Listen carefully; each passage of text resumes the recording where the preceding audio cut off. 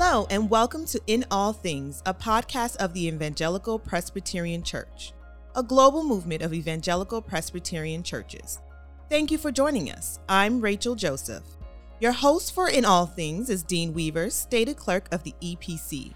Our prayer is that God uses Dean and his guests to both inform and inspire you about how God is working in and through the EPC. The motto of our family of churches is, in essentials, unity; in non-essentials, liberty; in all things, charity. Now, here's Dean. Thank you very much, Rachel. As always, appreciate your great job of introducing us as we welcome you to another edition of In All Things, a podcast from the Evangelical Presbyterian Church, and we welcome you this day. Grateful to have you, whether you're on the treadmill or driving to work, whatever it might be. We're just so delighted that you've made the sacrifice of time to tune in to what God is doing in the EPC. We have a special guest today, a good friend of mine who is the senior pastor of First Presbyterian Church here in downtown Orlando, David Swanson. We're going to get to him in just a second. He's got a number of things that I think are going to be really encouraging for you, both in terms of the kind of things he and First Pres are involved in, particularly some books that he has been writing over the years, and some other encouragements that I think you're going to find really meaningful. So you want to make sure you spread the word and get others to listen in, because I think today is going to be a special blessing for our audience. But I do want to remind you of some things in the EPC Common Life Together that we have coming up. I just came from spending some time recently with some of our church planting leadership from around the country. But just as a reminder that church planting in the EPC, our hope is that every congregation will become a parent, a patron, or a partner. In fact, we might unpack that a little bit with David in a little bit, because I know First Orlando is being moved by the Spirit of God into that realm as well, because that's really the cutting edge of where the kingdom of God is advancing, particularly in the United States, but it's been true for some time around the world. For example, the disciple-to-disciple movement in China or the church house movement, those things have been way out ahead of us, and we're kind of in a lag to catch up.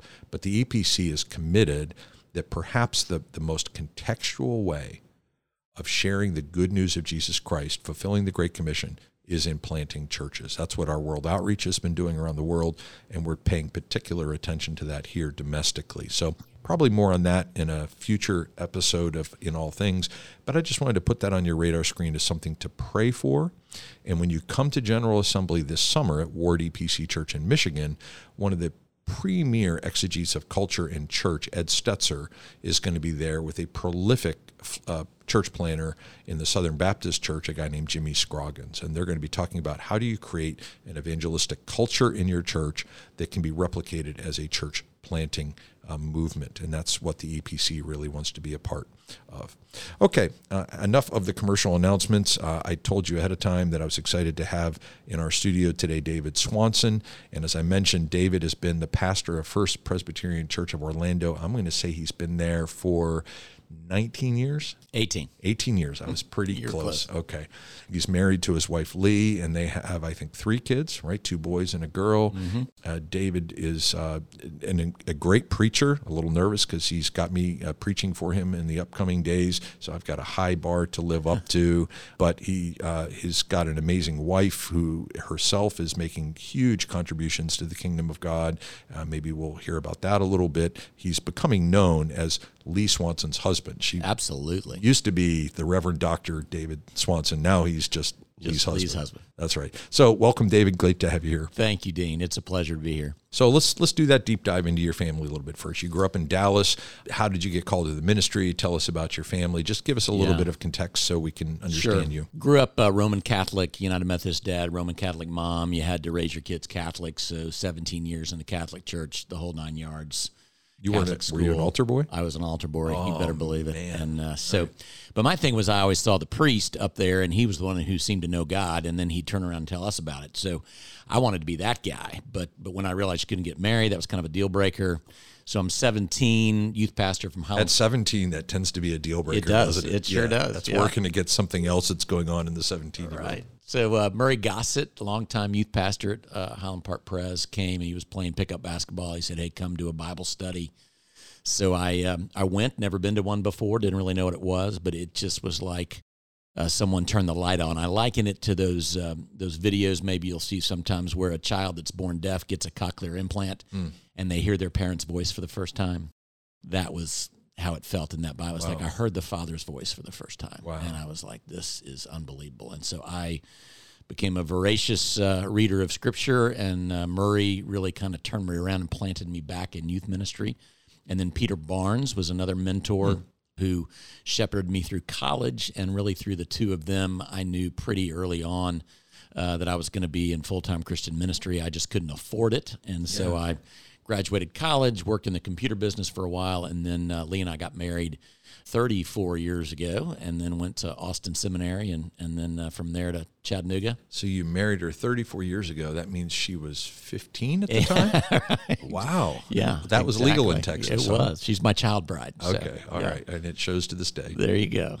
So Lee is the executive vice president at RTS Orlando here, so she basically runs the entire operational side of their campus, 400 students, and is just doing a great job. Unfortunately, she ruptured her Achilles tendon about a month ago. Chasing after you? No, we were in a pickleball tournament, and we were winning, and she went down. So anyway, she's laid up, but she's still in there fighting hard. 3 kids. John David is in the insurance business. He's married with 2 children. I have 2 grandkids, Callum and Charlotte. They're 3 and 1. And then my son Alex is in the banking business. He is 28. My daughter Kaylee's a nurse, and she's 26. So, and they all have moved away and moved back. So I'm just blessed to have my family here, all in Orlando. Yeah, you've got a grandchild here. 2. Yeah, the grands are grand. The grandparent club is a great club to be in. It is. So. Praise God that they're here too. What a gift to you guys. Absolutely. So First Orlando is your 3rd church, I believe, Correct. that you served as a full-time ordained pastor, and all 3 are now EPC churches. Give us a little bit of a trajectory from those 3. Yeah, so started at Signal Mountain Presbyterian Church under Bill Dudley, was the associate for youth, and loved that. And, Bill was just such a wonderful mentoring kind of pastor and gave me experience in a variety of areas. After 4 years, I moved into a totally different call, which is a little unusual to take a new call in the same church, but I became the associate for mentoring and discipleship. And so my DMin thesis was on mentoring, and so I put that to work for 4 years and built a whole small group network, much of which is still functioning there today. Then I went from there to Covenant Presbyterian in Fort Myers, which at the time was PCUSA. I left after 5 years, and they were kind of on the glide path into the EPC at that point. And then and that's now New Hope EPC in Fort Myers. Yep, thank you. And then came to First Pres in 2004 with 3 hurricanes within a month of each other. So 2 out of my first 4 Sundays were canceled because of hurricanes. Oh my goodness. I was wondering where have you brought me, Lord? But it got better after that. So anyway, who would think leaving Fort Myers and going to Orlando you would have more hurricanes? Like I'm going inland here. That seems safer. Come on. So, but you were also following someone who's pretty legendary. I mean, Howard Eddington, who is the longtime pastor at First Orlando. There's buildings on the campus named for his family members. I mean, what's it like to follow someone of that stature? Well, I think, always you want to honor those who have preceded you and who are, I just kind of felt like he had built the church. He was one of the sort of the great fathers of that church in that sense.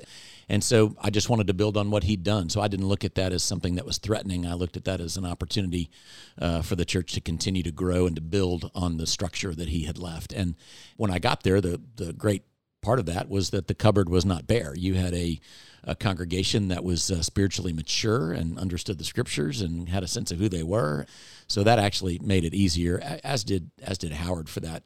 Howard was just marvelous. He'd send me a note about every, once a quarter. I'd get a handwritten note telling me I was doing a great job, and I knew that wasn't true. And but he'd tell me that anyway. And so he was just a consummate encourager, and so he was a blessing to me for sure. Just kind of a bookmark for you and I to kind of put a pin in it and come back someday, not today, but someday, thinking about Peter Barnes, thinking about Bill Dudley, thinking about the legacy of coming in following Howard, the mentoring that you did, the program. And I've seen you do this at First Pres. Like, you've got an incredible staff, and you've gotten the Fellows program. You're you're playing pickleball notwithstanding. You've really got a vision for mentoring. And I think that's something, honestly, in the EPC we're lacking. And so maybe we could come back someday and have a conversation to mine that a little bit, and we could kind of pick your brain about what would it look like for us to really think about mentoring across, because we're at this generational transition, right? And we need to be doubling down and investing in next-gen leaders. We're seeing that at the GA. Maybe we could talk about that someday. Yeah, I think that'd be a worthy subject. Well, let's talk about a couple of other worthy subjects. I don't know how you do this. This actually makes me mad at you, but you have been able to manage being a pastor, a father, active, involved downtown. First Pres is hugely involved in the community, and yet somehow you've still written a bunch of books. That ticks me off, quite frankly. The ones that I remember well, Everlasting Life was the one that I remember reading through thoroughly, just really helping people deal with grief in the afterlife and that transition. Is that kind of the biggie that's gotten a lot of traction? That's the one that I think continues. I probably wrote that, I'm bad with dates, that's probably been 5-6 years ago, but it continues to be used. It's taught in the pastoral care class at Gordon Conwell Seminary and has been for a number of years. And where you and I are both graduates, exactly, right? Thank you. And okay. That's gratifying, but we send it out 3 months after someone loses a loved one in our church. They get a copy of that book. Wow. And it just walks through what happens in grief, how do you manage that, and then how do you help others who are in that stage and season of life. And there's some very practical things, like here are things that are helpful to say, and then here are things that if you say this to a grieving person, that's not going to go over well. Right. And so I think there are some practical dynamics to it. And then the end of it, I start talking about kind of a theology of heaven, and what does heaven look like, and why does our hope in heaven impact our present reality, and why should that impact how we live and experience the presence of the Lord today. So I think for all those reasons, that book has gotten some pretty good traction. Okay, so I'm going to just go with that one for 1 second. Sure. I'm just thinking, if I'm an EPC pastor and I'm listening and I come from a church that doesn't have the kind of resources that First Pres has, but I'm still doing 6 or 8 funerals a year, and I you have to deal with grief, doesn't matter the size of your church. If they were to use Everlasting Life as a resource, like if they were to say, you know what, right, we're gonna give that out 3 months after every time something happens in our church, how would they get a hold of that book? You can do that in 2 ways. You can email me at dswanson@fpco.org, or it's available on Amazon as well. And so we kind of have a little small distribution center at church, and we're set up to handle that. Or you can get it off of Amazon as well. Okay, that sounds like a great resource for people who might want to. And we use it. We teach it to our deacons and also to our Stephen ministers. Oh, that's awesome. That's awesome. I just learned last week that the guy who founded Stephen's Ministers is at Green Tree Community EPC Church in St. Louis area. How about that? I had no idea.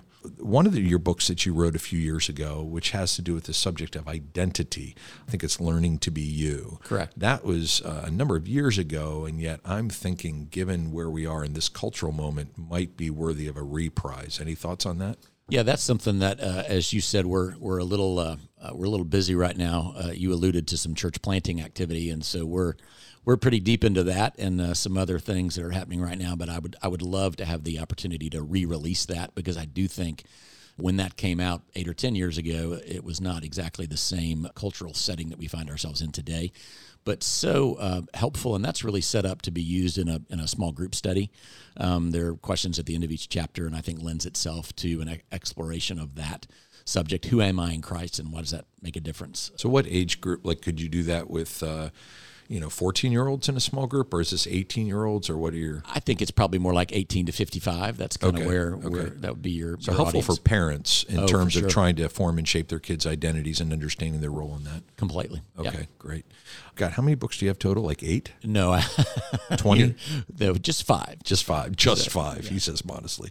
One of the other ones, and we're going to use this as a bridge into the next conversation, is The Economy of God. Right. Tell us about that one. So The Economy of God just looks at the whole dynamic of your money, your stuff, and your things, and what does the culture say we should do with that, and why, and then looking at what does God really reveal to us in Scripture about this whole notion of generosity. And that in 2 Corinthians 8, when Paul is writing to the Macedonian church, he says, I'm not going to command you to do this, but it is a test that I'll kind of compare this with your peers to see what is your faith like. And I think, I heard Tim Keller say, and this kind of blew me away, he said, I think it's a fair tool to say, if you say that you're in Christ and yet you lack financial generosity, I think it's a fair question to say, how authentic is that relationship with Christ? Mm-hmm. And so what does that mean for us? And that book dives into all that very deeply. So what are your thoughts on why that gets so prickly for people? Because, so for example, as a pastor for 35 years, if someone came in, I would say, so how is your devotional life? How is your prayer life? Are you reading scripture? I would talk about some basic spiritual disciplines as almost kind of take the temperature of the room right. of how they're doing. But if I said, how about your generosity? All of a sudden the wall goes up and people feel like you've gone from preaching to meddling. Mm-hmm. Like, what's your thoughts on why that is a wall that people put up when it's clearly a measurement for someone's spiritual vitality? I absolutely believe it's because it's the one thing culturally that no one ever talks about. It's the last bastion of our personal control and the last thing that will ever yield to the Lord. And you can be in a small group and you'll hear people talk about their cancer and you'll hear people talk about their divorce and their struggles with various addictions and things, but you'll never hear them talk about their money, which then allows them to be disobedient because they lack any kind of accountability in that area. And so, depending on what you read or the latest survey is, only 6% of American Christians actually tithe at a 10% or more level to their local church. And so I really think it's just that thing that we just have decided we're not going to talk about. So that's one of the reasons why, and we've talked about this at our large church pastor gathering. I tell my congregation every year, this is how much I make. This is how much debt I have, and this is how much I give to the church. These are the checks I wrote, and this is how much I save. Did initially you get some pushback from that, like people saying, hold it, that's private information, or always bragging, or anything like that? How did people receive that initially?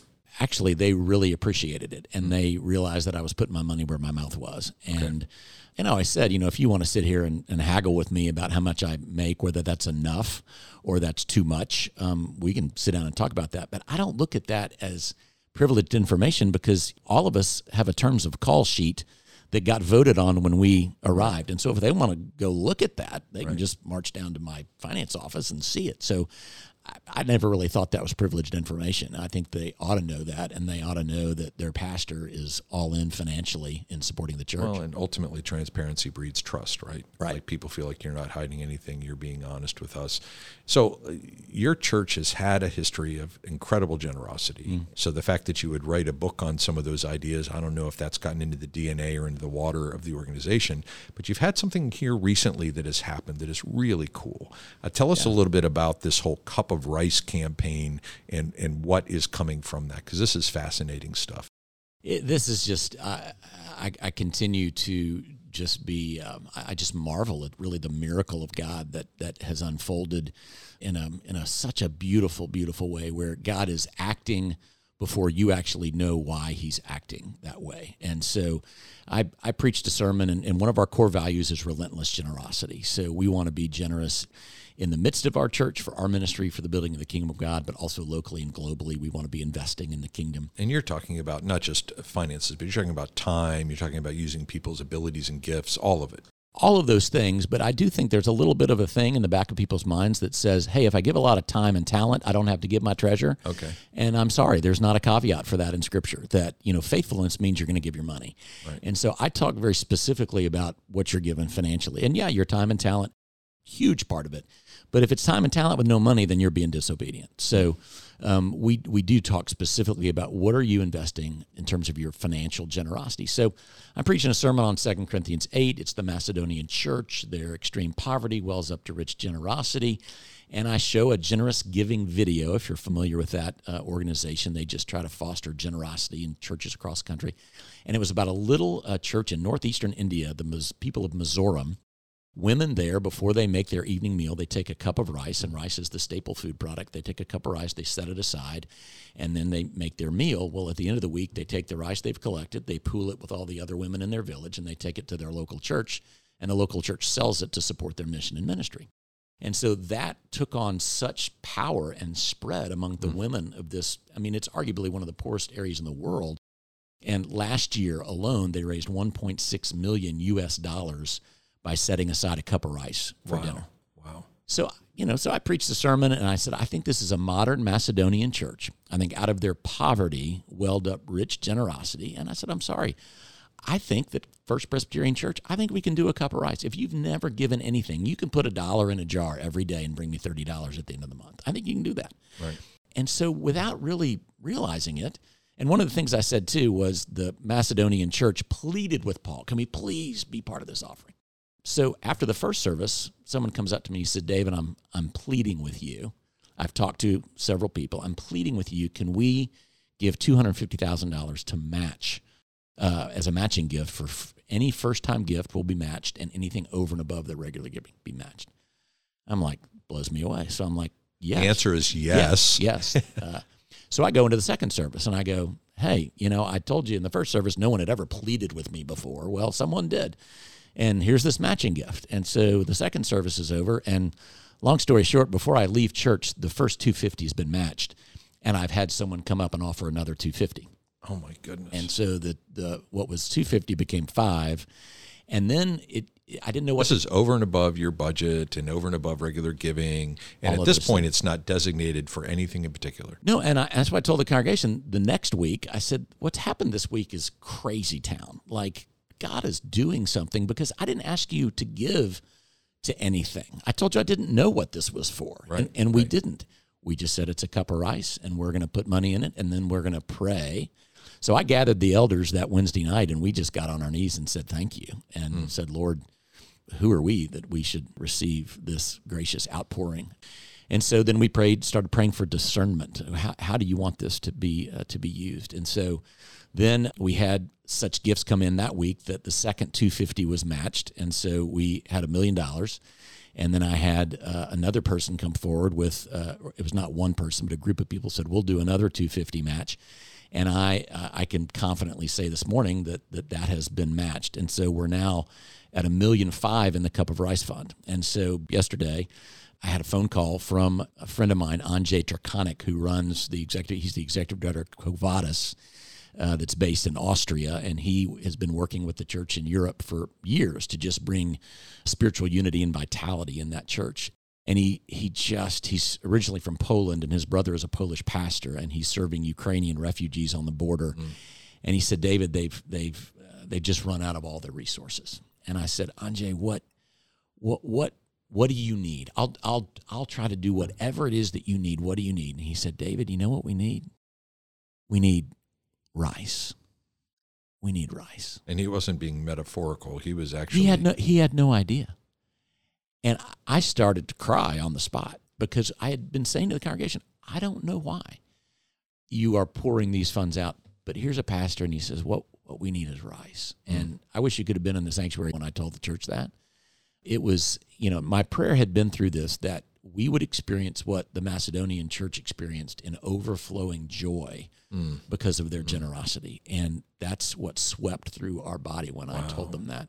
So we released $100,000 of that fund immediately. That went electronically over to Covadis and to 4 Polish churches on the border that are serving Ukrainian refugees. And we're going to earmark some more dollars in their direction as well, and to other Ukrainian relief agencies. So that's the story, and it hasn't stopped yet. There's money. I've already had emails this morning with I'm sending in a cup of rice donation, and so that bucket will continue to fill. It creates momentum, right? That it does. People then want to be a part of what God is doing. Right, and that's the thing, and this is crazy. I've gotten letters from people who are in other churches in Orlando saying, hey, I heard what you're doing. I want to be a part of it. I don't want to miss out. And that's just the way generosity spreads and works. So it's been a beautiful thing. So if you haven't talked to him yet, and for those of you who are listening who don't know this, our new executive director of World Outreach, Gabriel DeGia, is a member of First Presbyterian Church, is an elder actually at First Presbyterian Church, and he has created a prospectus of 4 of our global partners who are right on the front lines dealing with refugees as well. So you have a very close connection to just go to one of your elders and say, do you need a cup of rice? Because I'm sure he wouldn't say no to that. Gabriel and Andrzej have talked, and they are working to get the churches that Gabriel has been working with and the churches Andrzej is working with to now work together. And so that's going to be, I hope, a really encouraging partnership. In today's environment, we lose the significance of what it means to be Presbyterian. That's sort of a bygone word and an institutional word, and yet at the very basis of the way we are formed and shaped and carry on the mission of God is this kind of connectional approach. So whether it's you connecting with Anjay or Gabriel beginning to connect with him, or even just this podcast now, and who knows what comes from it, right? Somebody listening to this podcast goes, I've got a cup of rice, and someone else has got it. You just never know how the Spirit is going to catch fire on these things. Right. But it's those relationships and connections that God uses. And that's one of those times when I'm just there's a lot of bad things said about the church. But hearing stories like this renews my hope and confidence that God is not done with his bride yet. Well, and I think what I love is that God had us do something by faith where we didn't know what it was for, but he had us give it because he knew what the need was going to be before we did. Right. And that's when you stand back and go, wow, God is at work. And what a joy that we can be some tiny part of that. Now, there's two other things I want to touch on before we wrap up today, and they're both a little bit personal for you, but I want to brag on you a little bit. Recently, the United Abolitionists and the Paving the Way Foundation have put on the 11th Polaris Star Awards, happened in January, and you were named the Faith Community Leader of the Year in partnership with the Samaritan Village for your work and First Orlando's work in helping to fight human trafficking. How has that become a passion for First Orlando or for you personally? Years ago, when the Super Bowl was held in Miami, we became very aware that whenever there's a major sporting event, the number of trafficking cases goes way up. And then even outside of that, Florida is the number 3 state in America in terms of number of calls coming in for help, women wanting to be rescued from trafficking. And Central Florida is at the top of that list. And so I began to realize kind of what was going on. And there was a member of our church who was on the board of Samaritan Village. And Samaritan Village is very much a boots on the ground. They're in and around hotels, on the streets where these women This is in Orlando. In Orlando. Okay. And they, for example, last year they got 400 calls asking for a rescue and help, and they own 2 houses and they have 10 beds. Just pause for a second. 400 calls. Yeah. And they have 2 houses with 10 beds. And so we're just deplorably low in terms of our capacity. And so I just started to get involved, and the location of the homes is confidential, but we had some of our small groups who went, and we went to one year and we decorated the house for Christmas, and then went in and exchanged Christmas gifts with the women. And when you see these women, they're just trying to piece their lives back together, and they just have lost any sense of self or confidence or value in who they are. And it's just such a joy to see them start to recapture that. And so the blessing of being at First Pres is, we have resources that are human capital and financial capital, and we can put those together, and we can really start to help lift some people in our community. And the trafficking area is one that we've really focused on. And that's one of the byproducts of being a downtown church. Like you're really immersed in the very center of the community, and so you have the ability to touch into all of these areas of the great need that the community has. Very true.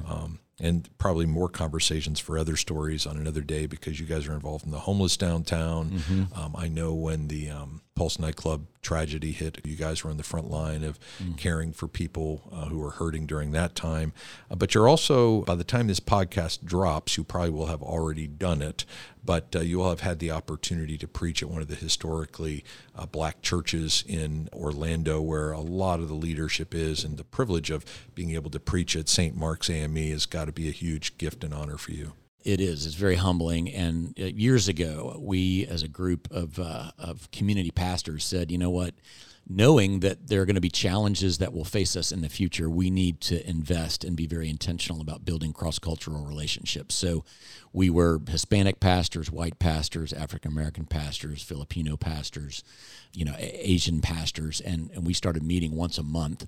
And those relationships really fostered deeper friendships. And so out of those friendships, when the George Floyd killing took place and the social upheaval that was created around it, we already had relationships of trust. And so I attended a Black Lives Matter protest with my black pastor friends who invited me to go with them in support. And so that was not universally welcomed or loved by some of my white brethren, but that's okay. And so we did that. We took part in a prayer walk, and I was honored and blessed to speak at that. And then there's several of my friends in the African American church we've kind of done a pulpit swap where I go there and they come to First Pres, and that has been a wonderful. So Pastor Terrence Gray at St. Mark and I have become friends and just really enjoy each other. Well, the last thing I wanted to do is, we talked about this earlier, about every congregation becoming a parent, patron, and partner in terms of church planting being the front edge of what God is doing through the EPC and really the church in general.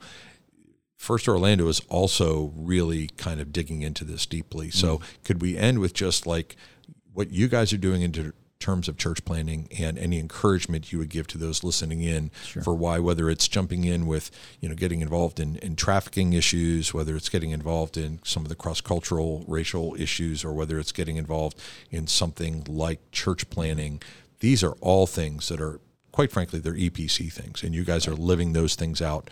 Tell us about what you guys are doing in church planting and any encouragement you would give to people for how they should get involved.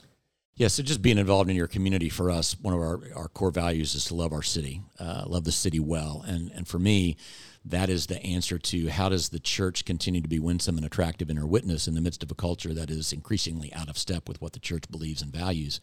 And our answer to that is we serve without expectation or condition, that we're going to go into the community where the needs are, and we can find common ground with anybody because we believe that homelessness needs to be eradicated. We believe that human trafficking, there are people who need to be served. So that's why First Pres is engaged in social issues, because we think that's what allows people to understand that, the people in that red brick building down the block, they're not that weird. They're actually really helpful. I would love to come back someday and get your strategies for people who are listening in on how you help to move a congregation into, because that's kind of a hot button issue right now. Mm-hmm. There are people who are saying, oh, those are social issues, David. That's not the gospel. But you guys have figured out how those things in the gospel go hand in hand. You can't do one without the other.